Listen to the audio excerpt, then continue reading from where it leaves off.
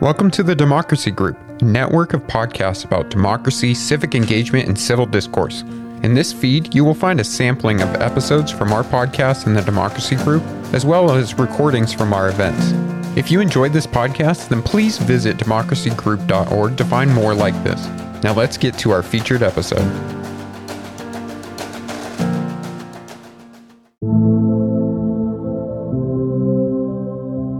Hi, folks. We are so glad that you're listening to Our Body Politic. If you haven't yet, remember to follow this podcast on your podcatcher of choice, like Apple or Spotify or wherever you get your podcasts. And if you have time, please leave us a review. It helps other listeners find us, and we read them for your feedback. You can also reach out to us on social at Our Body Politic. We are here for you, with you, and because of you. So keep letting us know what's on your mind. We'd also love for you to join in financially supporting the show if you are able. You can find out more at ourbodypolitic.com/donate. Thanks for listening. This is Our Body Politic. I'm Farai Chideya. Fall is on the way and school is back in session. And this year, the summer heat and student loans are making big headlines. So sharpen those pencils because we're talking to experts about how these crises impact communities of color and what we can do about it. We turn first to Hawaii. President Biden landed there 13 days after the devastating fires on the island of Maui. After touring the damage, he joined community members at an event in the town of Lahaina. Many of you have lost family, not even sure where some are. I've had a similar experience. I was 29 years old, and I got a phone call from my fire department saying I had to come home immediately. There'd been an accident. So I have a little bit of a sense what it's like driving, wondering what in God's name is it going to be like when I get to the hospital. Only thing worse than losing someone is not sure whether you've lost someone. More than 100 people were killed, and scores are still unaccounted for. Many of those people had very little warning, if any. Joining me now is Neil Denacia, founding staff writer at Heatmap, a new media company focused on climate and energy. Welcome to Our Body Politic, Neil. Thanks for having me. So, extreme weather just hitting the country and hitting the world. And in the United States, people, I think, are wrapping their brains around the fact that this is a fact, that extreme weather and extreme heat are going to be with us for a while. But let's talk about Hawaii, first of all. What are some of the climate events that contributed to these fires? There are a combination of events. One of the events goes back a long way in Hawaii's history, which comes down to when native plants were replaced with invasive species when plantations were set up in that region. And these plants are not as resistant to fire as the native plants would have been. And historically, that hasn't been too much of an issue. But this year, it's been really hot. And the heat has dried out plants and made them really ripe for ignition. And so that kind of contributed to what we're seeing today, but also what scientists call compounding events. And so we've also seen reports that winds from a nearby hurricane fanned the flames of these fires and made them travel more quickly across these grasses that were burning more quickly. And so when you put these events together, you sort of get what scientists have been warning of for a long time, which is multiple climate events coming together and creating a really pretty nasty set of circumstances that have now led to the deadliest wildfires in recent American history. When I started looking at Hawaii, one of the things I thought about was essentially colonialism and industrialization. And Hawaii was a sovereign kingdom, which the U.S. overthrew to take the land. Yes. And I think about all these different climates, including Baton Rouge, Louisiana, flooding was related to oil and energy providers digging through the wetlands. And industrialization and or colonialism seem to be these long-range undergirding factors of what's happening today. But it's also something that's kind of hard to talk about because it's like, well, this thing happened like 100 years ago and the check's coming due today. Do you think we have the capacity to understand that? Well, I think we have the capacity to. I think the question is whether or not people are willing to engage with those questions. If you look around the country, the fingerprints of colonialism are evident throughout all kinds of climate disasters. I mean, in Hawaii, these plants were introduced on plantations that were set up by colonizers who wanted to bring livestock that weren't native to Hawaii to the region. And so, these weren't things that people were doing before the white colonizers came. In Louisiana, like you mentioned, after that one decision that was made to ignore local knowledge of the indigenous people, is that we've seen all this construction happen to try and stave off the Mississippi River from flooding. We've still seen those levees break. We've seen things like Katrina happen and affect low-income communities and communities of color in particular. And so I think these conversations are becoming more accepted at some level because you see things like this happen. And I think especially when these disasters happen, you see us collectively kind of reckoning with what led to them. But I think like this conversation, as with so many other conversations, is so wrapped up in the politics of the country and the unwillingness of many people to reckon with that history. Yeah. And so, yes, I see it. I think we can do it. I think it also requires us to get uncomfortable in a way that I think people don't really necessarily like doing. Yeah, absolutely. Heat events are part of your work at Heat Map. What are some of the touch points of how heat has affected American life? It's affected American life in so many ways. And I think what I've been trying to do this summer is sort of keep an eye on how exactly it affects us. So one of the things we did is we launched something called a heat tracker, which is just doing something very simple. It's keeping track of the notable heat events from this summer. And that's been a really interesting exercise and kind of shocking, frankly.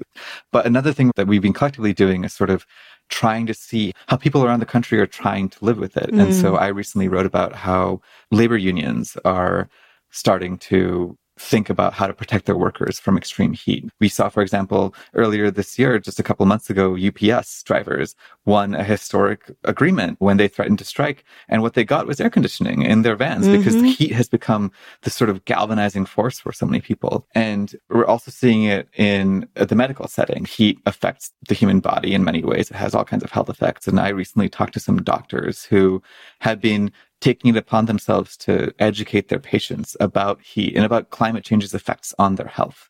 And so more and more, I think, we're seeing people really recognize heat not as a thing that like comes with the summer and lets you go to the beach, but as something that can actually harm you and forces us to rethink how we live our lives outside. Yeah.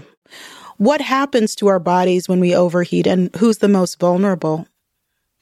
Yeah. So the people who are the most vulnerable are either elderly or have pre-existing medical conditions. Kids also don't do fantastic in the heat, but they do better than elderly folks do. And this is just because what happens to our body is kind of gruesome. Our hearts start pumping faster. We start sweating more, and sweat is the way that our bodies release heat. And as the temperatures get higher, it's harder for our body to thermoregulate, especially as the temperatures outside start reaching the temperatures inside our bodies. And the more we sweat, the more we lose both water and salt. And so we get dehydrated and our body doesn't have the nutrients it needs to just function healthily. And so our hearts start trying to pump blood faster to try and get those nutrients to more parts of the body, but especially as we sweat more, as those nutrients get out, it just becomes harder and harder. And so because your heart's working faster, if you're elderly, that's a particular concern. But as you are exposed to the heat for longer, you're going to reach a point where you just kind of can't thermoregulate anymore. And you start experiencing signs of heat exhaustion or even heat stroke. And historically, people have thought that the best solution was water. We're actually seeing more and more that the solution is a combination of water and salt because we need to replenish those salts that we've lost. I want to talk about the Inflation Reduction Act. President Biden was in New Mexico speaking about the Inflation Reduction Act that passed last year. So let's hear a bit from that speech. So we passed this significant climate legislation. Not only moves us away from fossil fuels to cleaner technologies like wind, but it means we're going to make things and new technology here in America. So what are the climate provisions in the Inflation Reduction Act? Oh, there's a lot. The Inflation Reduction Act, or the IRA, is being called essentially the biggest piece of climate legislation ever. And that's because it just provides so much money for so many decarbonizing technologies like solar panels and heat pumps and electric vehicles, and also incentivizes clean energy jobs, especially union jobs. Biden's been beating the union drum for clean energy for quite a while. And I think taken together, all of these incentives, whether they're at the home level or whether they're trying to make the grid greener or whether they're trying to bring jobs that, revolve around building clean energy technology, it's huge. It's a big shift in how the country spends its money. And that's really exciting to see. And let's end on a note that certainly was news to me and to many other people, of young people and a case in Montana. So more than a dozen young people in Montana sued their state for not addressing climate change in the case Held versus Montana. The young people won. They did. So tell me about this case and whether or not it will have an impact. Yeah, this is a really exciting case. And it was the first case subsequently to win of its kind. And the people I talked to are really excited about this case. And that's because the courts are an angle of approaching climate change that historically hasn't worked too well. There have been similar lawsuits in the past. They've all kind of been dismissed out of hand. But what this lawsuit did in Montana, it was in state level court, not federal court, which is important because it was specifically a group of young activists who were suing the state over denying them their right to a clean and healthy environment that was guaranteed in the Montana Constitution. And this constitutional provision is something that's unique to Montana. There are other states that have similar provisions like New York and Pennsylvania. But because they were suing over this particular constitutional right, they had a really strong ground to stand on. And the judge agreed. And the judge said that they were being denied of their constitutional right because the Montana legislature had passed some very openly climate unfriendly bills, let's say, that didn't allow for energy projects to take their climate impact into mind. And so this lawsuit, it's a bit of a blueprint for people who might be thinking of doing something similar. Our Children's Trust, which is the nonprofit law firm that represented the youths who took this case to court and won, has filed lawsuits in all 50 states, including Hawaii, where a similar case was allowed to go forward. And now this win isn't the end of this case. This will almost certainly be appealed, and they'll litigate their case in Montana Supreme Court. And that's going to be a whole different level of fight than what they've had so far. But I think especially for kids who are too young to vote, this provides a really important method of, franchisement. They have a voice here in a way that they don't have elsewhere. And at the end of the day, it's these kids who are going to be feeling the effects of climate change the worst. And so the fact that they finally have a way to maybe affect some change is really exciting. So life, liberty, the pursuit of happiness, and climate health. Or something like that. Yeah. Well, life, liberty, and the pursuit of happiness all require a good climate. So. Indeed. Well, Neil, thanks so much for joining us. Thank you for having me. This is great. That was Neil Dinesha, founding staff writer at Heatmap.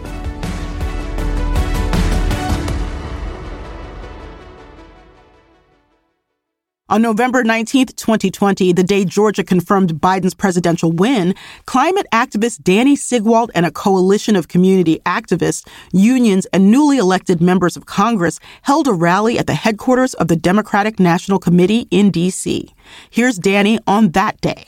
Folks in my generation, millennials and Gen Z, just don't have a vision for the future that seems familiar or normal.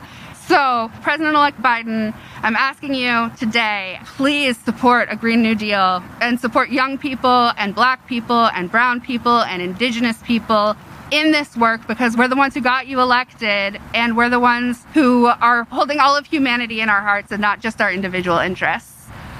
Danny Sigwald is a climate activist and managing director of the Green Leadership Trust, an organization working to, quote, build an environment and conservation movement that wins.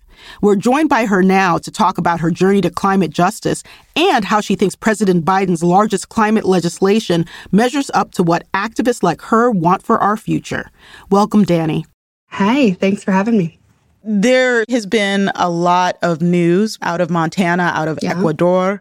But what is your story of how you connected to doing work on the survival of not just the human species, but many other species too? Yeah, absolutely. So I tell people that if they know anything about me, it should be that I'm from Washington, D.C. I grew up in D.C.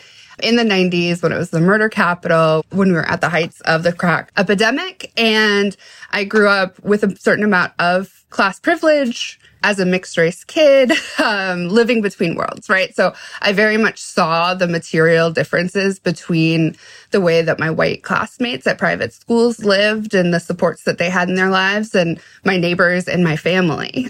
So I grew up with a very, very clear lens into racial injustice, even though I didn't know what it meant at the time. And I started to build a career around it. Like, racial justice is at the center of the work that I do, and it always will be. That manifests in so many different ways. So I worked in education for a while. I did housing work. I did anti-war work. I was in the Occupy movement, like always working to draw those lines and those connections between racial justice and trying to create a world that lives up to the promises that this country has told us for so long. And in 2016, I was trying to figure out how to build a career, like a real career in the kind of nonprofit sector. And I was really, really lucky to find a woman of color-led organization that was able to receive me and be open to the insights that I was able to bring as a Black woman activist. So explain a little bit about how the work of climate justice fits into more traditional conservation-based environmental movement. Yeah. So I recently learned from my friend Tyke James that the birding community, people who go look at birds, got its start because people were worried about the decrease in the number of birds that existed, like, I don't know, in the mid-19th century maybe, because white ladies needed the feathers for their fancy hats. And they were worried that they would no longer have pretty feathers for their fancy hats. So the conservation movement has just really been rooted in preserving kind of an idyllic natural landscape for people with wealth, white folks, to be able to enjoy nature. And it treats us really as if we are not of the earth. And the goal is to have as little impact as possible, but especially in Turtle Island and in the Americas, right? Like, we look at the historical documents of when colonizers came in, people would look at our landscapes and note how lush they were and how abundant with food they were and how wonderful these natural landscapes were, as if people hadn't been cultivating that for centuries or millennia. Climate movement has really been focused on things like reducing the energy emissions and how we do that within a political landscape of what already exists, thinking about things like carbon credits or tax credits to all of these massive companies that are polluting to incentivize not polluting. And it's just inherently flawed because it really misses the mark of the ways that we need to figure out to live in alignment with the natural world. It's not a question of how do we continue to maintain the status quo that has caused so much harm. It's a question of how are we shifting our frameworks, our mentalities, our thought processes, our ways of living to match the offerings of our planet and what it's able to give us. So I was living in New York when Hurricane Sandy hit. And one thing that stuck with me out of many, many things was that Occupy Sandy was more effective than the Red Cross at delivering aid. What does mutual aid mean and why is it important in climate? Yeah, mutual aid means connection and sharing resources. That's it. Occupy Sandy was incredible. And I've learned a lot from the folks who led a lot of that work about networks and how we build and sustain networks, because it's a lot easier to move resources the bigger our networks are and the better connected we are.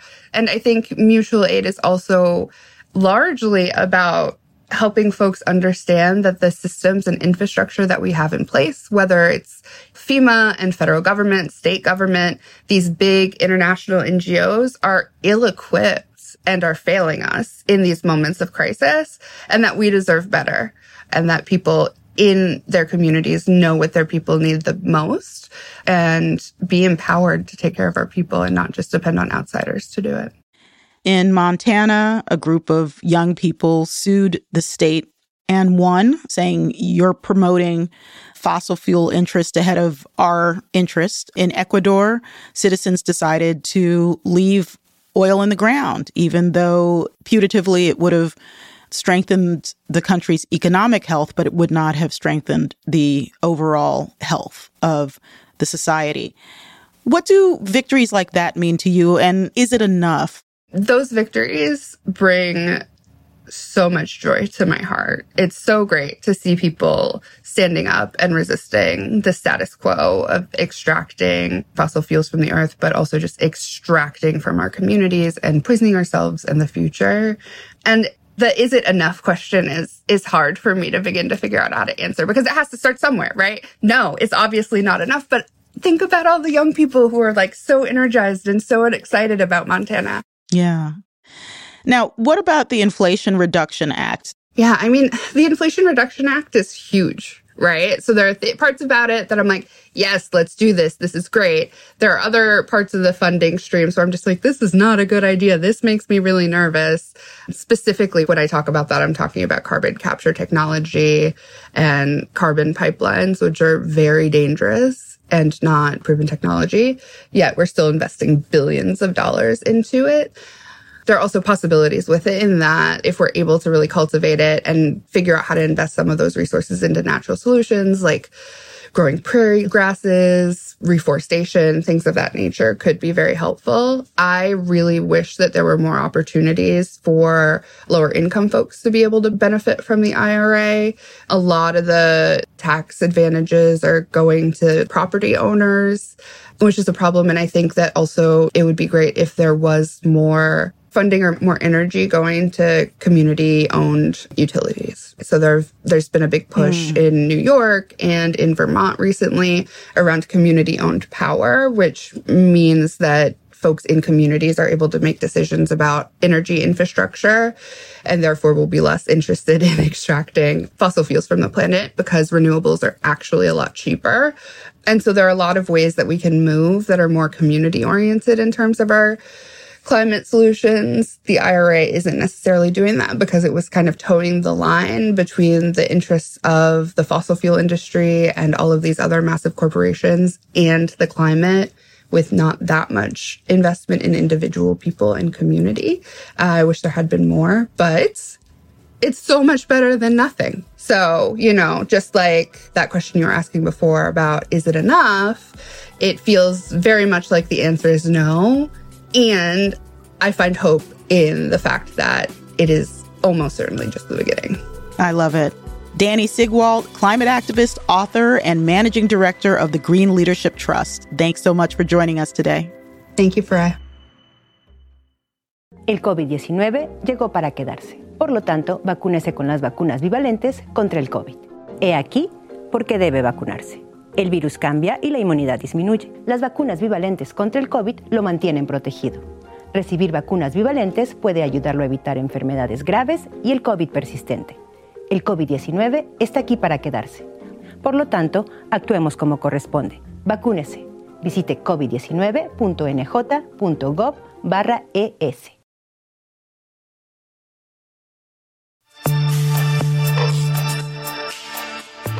We turn next to another hot topic for the fall, student loan repayments, with Karen Grigsby Bates, Our Body Politic co-host and founding member of NPR's Code Switch team.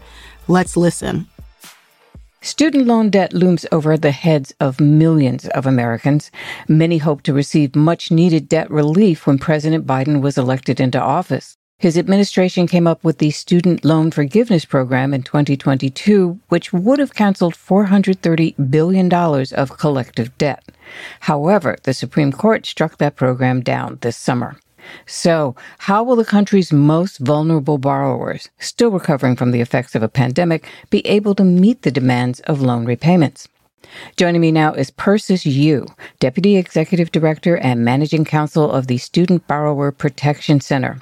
She's a nationally recognized expert on student loan law and has over a decade of hands-on experience representing student loan borrowers. Persis, welcome to the show. Hello. Thank you so much for having me here. It's our pleasure. So, catch us up. What would the Student Loan Forgiveness Program have accomplished, and why did the Supreme Court strike it down? As you mentioned, federal student loan payments were paused during the pandemic. And so back in August of 2022, President Biden made an announcement that said that he was going to do two big things. One was to provide student loan cancellation of $10,000 for borrowers making less than $125,000 a year or families with $250,000. And if borrowers received a Pell Grant, they would get an additional $10,000 of relief added to that. The second thing that he was going to do was then to implement a new repayment plan to lower payments so that those folks who had debt would have a more affordable option going forward. But thinking about the cancellation piece, the reason why this was so critical is because the data that exists in the student loan portfolio about previous disasters demonstrated that borrowers who have had their loans paused experience high levels of financial distress when those payments turn back on. We've seen this during the hurricanes Harvey and Maria, during previous wildfires, for example. These are other times when the payment system has been paused. And they have resulted in spikes in default and delinquency rates when those payments resume. And those default and delinquency rates have very bad consequences for borrowers. It means that they could have their wages taken, their Social Security taken, their earned income tax credits taken. And so the cancellation program was intended to kind of ward off those bad consequences of what will happen when folks frankly can't afford to turn their payments back on. So let's turn to your own story. You've been deeply involved in advocating for student loan borrowers, particularly for low-income borrowers, for a while now. Walk us through your journey to student loan law and borrower advocacy, because I'm imagining they're not teaching a lot of that in law school. No, not at all. When I left law school, I went to work for a legal services program in Western New York. I graduated from law school during the foreclosure crisis. And so there were a lot of consumer issues, but a lot of focus was being put on, keeping folks in their homes, rightfully so. But what wound up happening is that there were a lot of other consumer issues that were kind of coming to the surface. We worked with folks who couldn't get housing because of problems with their credit reports. We worked with folks experiencing really abusive debt collection. And frankly, that's where I saw a lot of the student loan borrowers in the first place. Older borrowers who are on Social Security, retirement, or disability, having those benefits taken from them. And so this is somewhat how I started the journey into working with folks who are experiencing these really devastating debt collection tactics and helping them navigate the system because they had disabilities that rose to the level of cancellation, but nobody told them. Or they went to a fraudulent school and they had the right to have their loans canceled through those programs. But again, nobody told them. Or they were very low income and they just needed help and nobody helped them walk through these, frankly, Byzantine systems that we have created for student loan borrowers, where the programs are incredibly complicated and the companies that are being hired by the Department of Education to help folks get through the system have not been helping folks get into the programs that they need to really keep their loans in good standing, in affordable repayment plans. When I started, the student loan market hadn't crossed the $1 trillion mark. We know that we are racing towards $2 trillion now. The problems with student loans are just escalating and they are growing rapidly. In many ways, the federal student loan system has a lot of different programs that are meant to be protective of borrowers. For example, the disability discharge program that says that if you have a disability, that means that you can't participate in the workforce, that you will have your loans canceled. We have these income draining payment plans that will allow you to peg your payment to your income. And then after a certain amount of time, to ensure that you're not trapped in a lifetime of debt, the remainder will be canceled after a certain period. Public service loan forgiveness again. But these programs take work to get into. They take paperwork, they take income documentation. And frankly, what we've seen over the last decade or more is that the servicers, who again have been hired by the Department of Education to walk borrowers through these programs, don't really have the incentives to do all that work. One of the problems that we run into is putting somebody in a forbearance, which stops somebody's payment. And so borrowers think, oh, this is great in the moment. I don't have to make payments. My servicer said I don't have to make payments. But what they don't realize is during this time, interest is going to accrue. We're not going to get any closer to resolving the loan. And borrowers don't know what they don't know. And, what I've seen over a decade of my career is that student loan borrowers are struggling financially. They are mostly middle class, working class folks just trying to get an education and get ahead. And they're struggling to make those monthly payments and do the other things that they need to do with their lives. One of the reasons why legal services providers are providing this service is because a lot of low-income folks don't know how to navigate the system and they don't have the time to. Even simple problems take a long time to work their way through. let's pull back a little bit and talk about what people need to understand about the impact of student loan debt, like overall. Tell me first about individuals and families, and then about the nation, because those are concentric ripples, right? Yeah. No, I mean, I think that's such an important point, right? A huge percentage of folks are holding this student loan debt. But of course, these folks don't live in little silos. They live in families. So what impacts the borrower is going to be impacting their families. There's been a lot of research done showing how student loan debt is impacting borrowers' ability to purchase a home, to save for retirement, to start businesses. So this obviously has an impact on their kids, their partners and spouses, if they're taking care of older parents. The ripple effects just from the individual level ripple out pretty far. But also, again, they live in communities, right? So they live in communities. And if you don't have the resources, you're not going to be spending at your local businesses. One of the things that I focus a lot on in my career is the impact of taking the earned income tax credit from families to pay off defaulted student loans. And the earned income tax credit is one of the most successful anti-poverty programs we have in this country. It's a tax credit that is refundable, meaning that, it doesn't just offset what you would have owed, that if you didn't owe anything, you still get that money back. And it's available to working low and middle class families. And for a lot of folks, it is the largest infusion of cash they get throughout the year. And so a lot of the families that I've talked to about this program would use that money to repair their refrigerator, for example, to make repairs to their car, those really essential one-time emergency things that folks kind of like put off because they don't have the month-to-month cash flow to pay for. So they often use their tax refund and their earned income tax credit to pay for those things. Some really tragic stories that came my way is folks who were waiting to get medical expenses, to take their kids to the dentist for basic medical care, but that were one-time large expenses. And I think that has a big impact, especially on low-income communities, right, where those funds are relied on broadly. Even more, we know students of color rely on loans more than their white peers do. We know that they take on more debt than their peers do. But after they leave school, it is harder to pay off those loans, right? Because of disparities in wages. This starts with the racial wealth gap and the lack of familial wealth to pay for college to begin with. So we know that the loan problems really are concentrated more deeply in communities of color, in low-income communities, and also women. Women hold 2/3 of the student loan debt. And of course, this impacts Black women particularly. And so that, again, is going to have ripple effects within those communities as well. The Supreme Court early this summer, in a 1-2 punch, struck down affirmative action. And then the day after that, they blocked the Biden-Harris administration's student loan forgiveness program. And in fact, I was on the show last month to talk about the court's ruling on affirmative action. Do you think these rulings relate to one another? And if they do, in what ways? And what do they tell us about who's most affected by those decisions? Yeah, I think that these two decisions are really important to look at side by side, right? Because the first one on affirmative action really is talking about who can access an education and how do we contend with this historical legacy of racism that has kept folks out of an education and kept folks in places where they're not going to have the resources to have all the tools that their white peers have to get into school. So again, it really is about who has a right to be educated here and how are we going to ensure access. But student debt is also an issue of access because what student debt is, it literally is the cost of admission. And if you're poor, you're a person of color, and you have the audacity to try to get an education, you are going to have to take on this debt.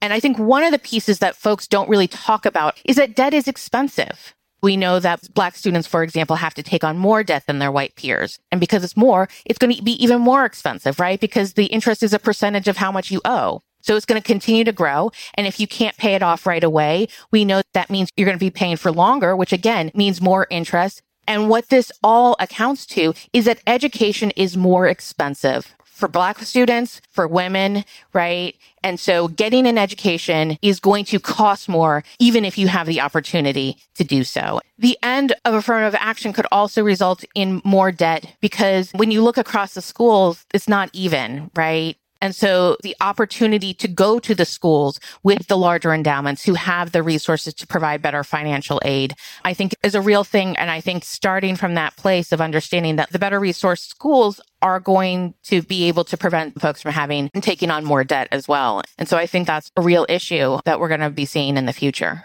In reaction to the Supreme Court's ruling on student loans, on July 14th, the Biden-Harris administration announced that they would provide $39 billion in debt relief to 804,000 qualified borrowers. But what makes a qualified borrower? How do you tell if you are one?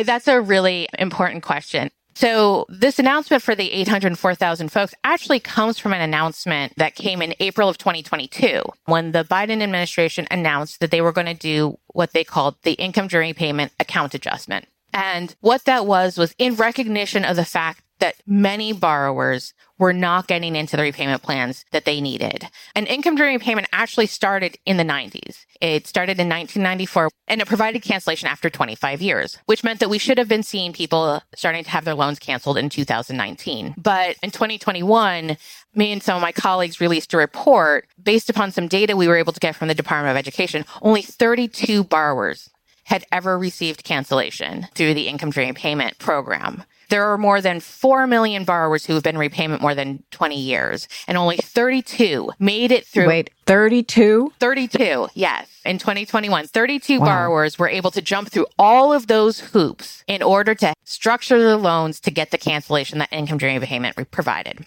And so, not just because of my report, but the reports of others and like the lawsuits against Navient and other student loan servicers, the administration announced that they were going to look back at everybody's records and recount the time to count it as an income drain qualifying payment. And so the 804,000 borrowers are the people whose loans, when they recalculated their payments, found that they had been making payments on their loans, communicating with their servicers for 20 or 25 years and have not crossed that finish line. Everyone who has a loan that's owned by the Department of Education is having their accounts recounted this way. Just some folks haven't crossed that threshold yet. And so, I expect that number to continue to grow and grow and grow. Importantly, there are folks who have loans held by commercial lenders that are still federal loans, and those folks will need to consolidate in order to take advantage of this program. But as of right now, the administration has said that those folks can consolidate their loans before the end of the year and still take advantage of this program as well. If I understand correctly, you are actually a borrower of color. Talk to me about your personal experience with student loan debt. Yeah, I have at this point completely paid off my loans. Actually, I have one more payment on my private loans left, but I had 6 figures of student loan debt. And actually, this is part of how I developed the knowledge to help student loan borrowers was because I was trying to figure out how to get my loans into income during payment. I had resources and a law degree, which were helpful, though not perfect for navigating that system. But even at the point where I was considered a student loan expert, and when I was at my last job, worked on a legal treatise for student loan law, I had trouble navigating the system. I was in income during payment. And when it came time for me to submit my annual documents, they got lost and my loans were put in a forbearance. And, I missed my deadline because they lost my paperwork. And that happened to me multiple times. And I would call my servicer and say, what's going on? When is this going to happen? They would say, oh, just wait. It'll happen. Don't worry. And at one point, in one of these times, my loans actually were delinquent because I had submitted all of the paperwork. They had my bank account information to withdraw the money, but the processing was not happening at the right time. And so my loans actually went into delinquent status.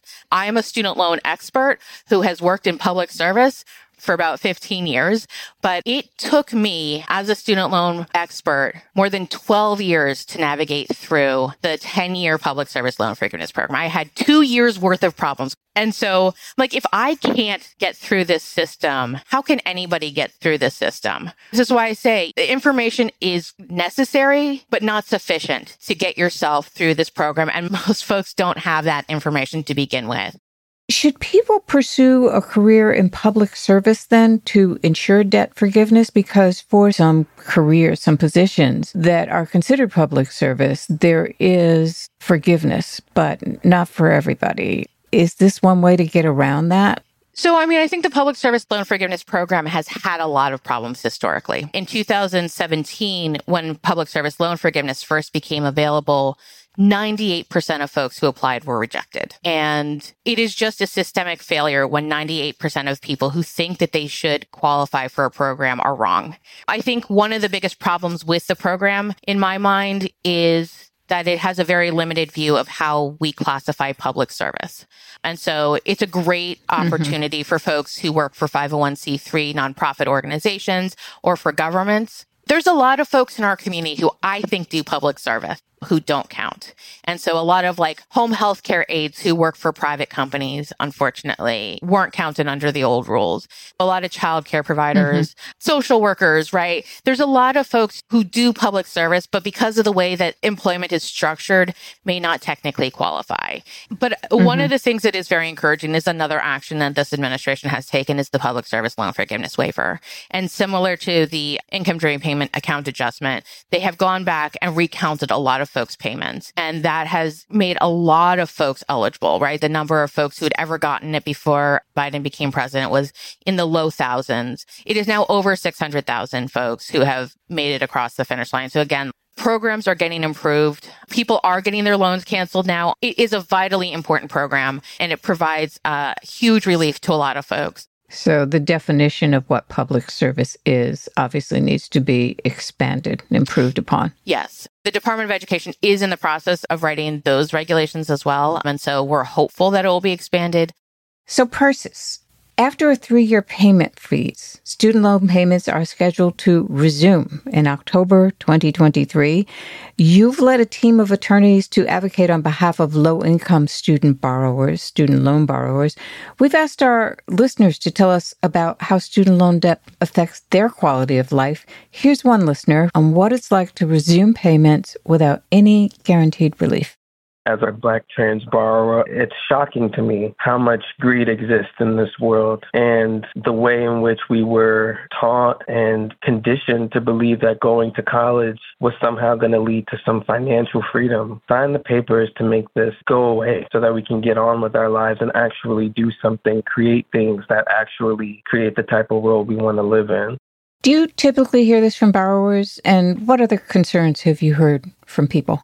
Yeah, I think one of the things that this borrower spoke about in that education has been sold to students as their path to a future. That if folks don't get an education and they're not doing financially well, that's their fault because why didn't they go get an education? Don't you know that an education is the ticket out of poverty? This is the ticket to the middle class. And then they come out on the other side with all of this debt. And it's like, well, that was your fault. And so I do think a lot of folks feel like there was a bait and switch. And, in a lot of ways, I think, again, the greed statement that this borrower brings up is incredibly poignant. A lot of people have made a lot of money off of this system, and a lot of things haven't gone right. We have a lot of predatory for-profit schools that have taken advantage of students. We have loan servicers who haven't provided the benefits that borrowers needed. And a lot of these folks have made a lot of money, and not a lot of them have been made to pay. And at the end of the day, a lot of times it's the borrowers who are left holding the bag here. Even with all these struggles, it seems that the Biden administration is trying to address borrowers' needs. The same day the Supreme Court struck down the forgiveness program, the White House announced another income-driven plan, the Saving on a Valuable Education or SAVE plan, which is meant to replace or enhance its revised pay-as-you-earn or repay plan. But do these plans work, especially when it comes to the economic hardship low-income communities often face?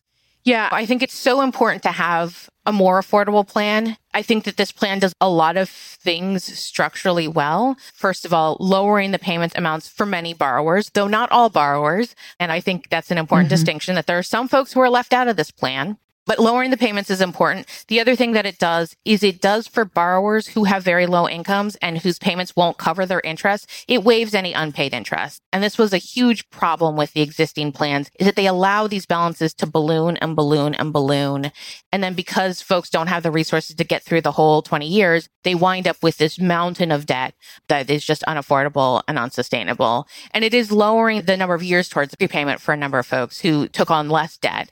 And so I think it's doing some very important things. What needs to accompany that, though, is, of course, the ability for borrowers to trust their servicers and for servicers to do their jobs to get borrowers into these plans. And I think when we start repayment, we're going to see a lot of stress on that student loan servicing system. And it's going to be a huge test to see if it is actually able to help folks get through all of the hoops that they need to in order to get into these plans and have them work for them. And I'm very worried, to be perfectly honest. Finally, I'm wondering, what's the true solution to address student loan debt then? I mean, we've heard a lot about the problems, a lot about the attempt to lessen or relieve the onus that is placed on student borrowers, especially low-income student borrowers and people of color. So what does true relief look like?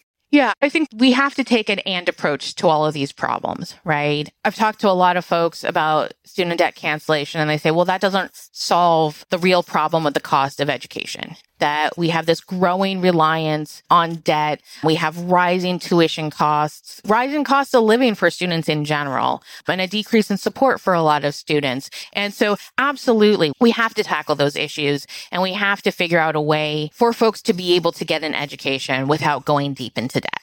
And I think we have to address the fact that we have 40 million people who have debt, and they have real problems that are also not going to be solved by fixing tuition costs for the next generation, though I think most people really want that too. And so we have to do both of these things simultaneously. A lot of people who are listening may themselves be borrowers. And I'm wondering if there's anything that borrowers themselves can do on a personal level, or is this like totally systemic and it's beyond? Well, it is systemic. And so I think, first of all, just acknowledging that it is not your fault. I think a lot of people feel so much shame about their student loans and so much shame about not getting into the right repayment plan and not being able to navigate this incredibly difficult situation the most effectively or the most efficiently. Like I said, information is necessary, but not enough. And so we have a website called cancelmystudentdebt.org, and we provide resources for folks on how to get into the different cancellation programs. And I think it is important for folks to know that there is more cancellation than just what Biden announced last year or what he's proposing in the future, that there are existing programs and folks might qualify for it now. And so we have resources for folks to go and look into whether or not those programs would help them as well. We're also updating, as we learn it, information about the SAVE program as well, so that people can best figure out how to navigate their own financial lives. Well, you've got your work cut out for you for the next decade. We're grateful that you were here with us. Persis Yu is Deputy Executive Director and Managing Counsel at the Student Borrower Protection Center. Thanks so much for joining us. Thanks for having me here. And that was co-host Karen Grigsby Bates. For more information on how to sign up for the SAVE program, check us out on Instagram at OurBodyPolitic. And to wrap us up, here's more of what you had to say about student loans.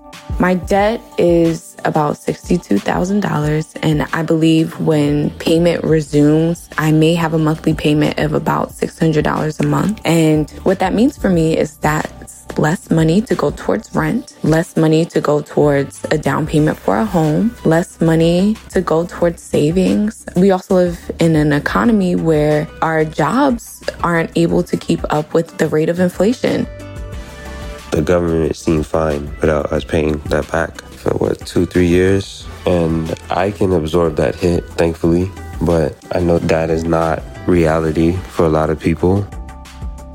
I feel like my total loan amount is lower than most folks. And what I have in total between undergrad and graduate school is $35,000, which is still more than I am willing to pay.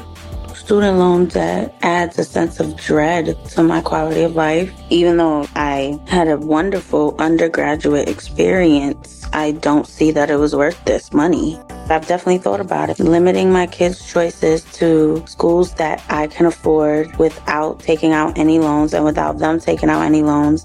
I do think that student loan debt should be canceled. Businesses were getting their PPP loans forgiven. I don't see why somebody who contributes to the economy, who is actively trying to better themselves with higher education, should be penalized for wanting to be a stand-up citizen. I took on 3 to 4 jobs at a time, paid off my grad school loan. I wanted to pay it off as soon as I could because I know no job is permanent. At any time, anything can happen that can put you in even more like financial despair.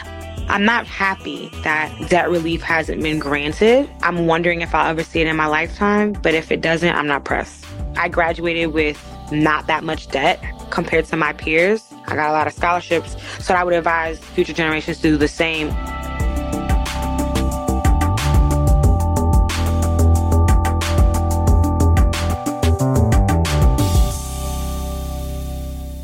Thanks for listening to Our Body Politic. We're on the air each week and everywhere you listen to podcasts. You can also find us on social media at Our Body Politic. Our Body Politic is produced by Diaspora Farms and Rococo Punch. I'm host and executive producer for Rai Chidea. Nina Spensley and Shanta Covington are also executive producers. Emily J. Daly is our senior producer. Bridget McAllister is our booking producer. Our producer is Monica Morales Garcia. Natina Bean and Emily Ho are our associate producers. Nicole Pasalka and Monica Morales Garcia are our fact checkers. This episode was produced by Monica Morales Garcia and Natina Bean. It was engineered by Mike Garth and Carter Martin. This program is produced with support from the Luce Foundation, Open Society Foundation, Ford Foundation, Craig Newmark Philanthropies, the Charles and Lynn Schusterman Family Philanthropies, Democracy Fund, the Harnish Foundation, Compton Foundation, the Heising Simons Foundation, the Be Me Community, Katie McGrath and J.J. Abrams Family Foundation, the Pop Culture Collaborative, and from generous contributions from listeners like you.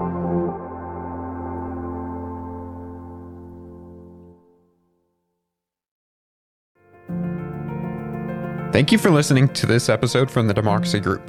If you want more podcasts like this, then visit democracygroup.org. There you will find our events, topics, and a newsletter as well.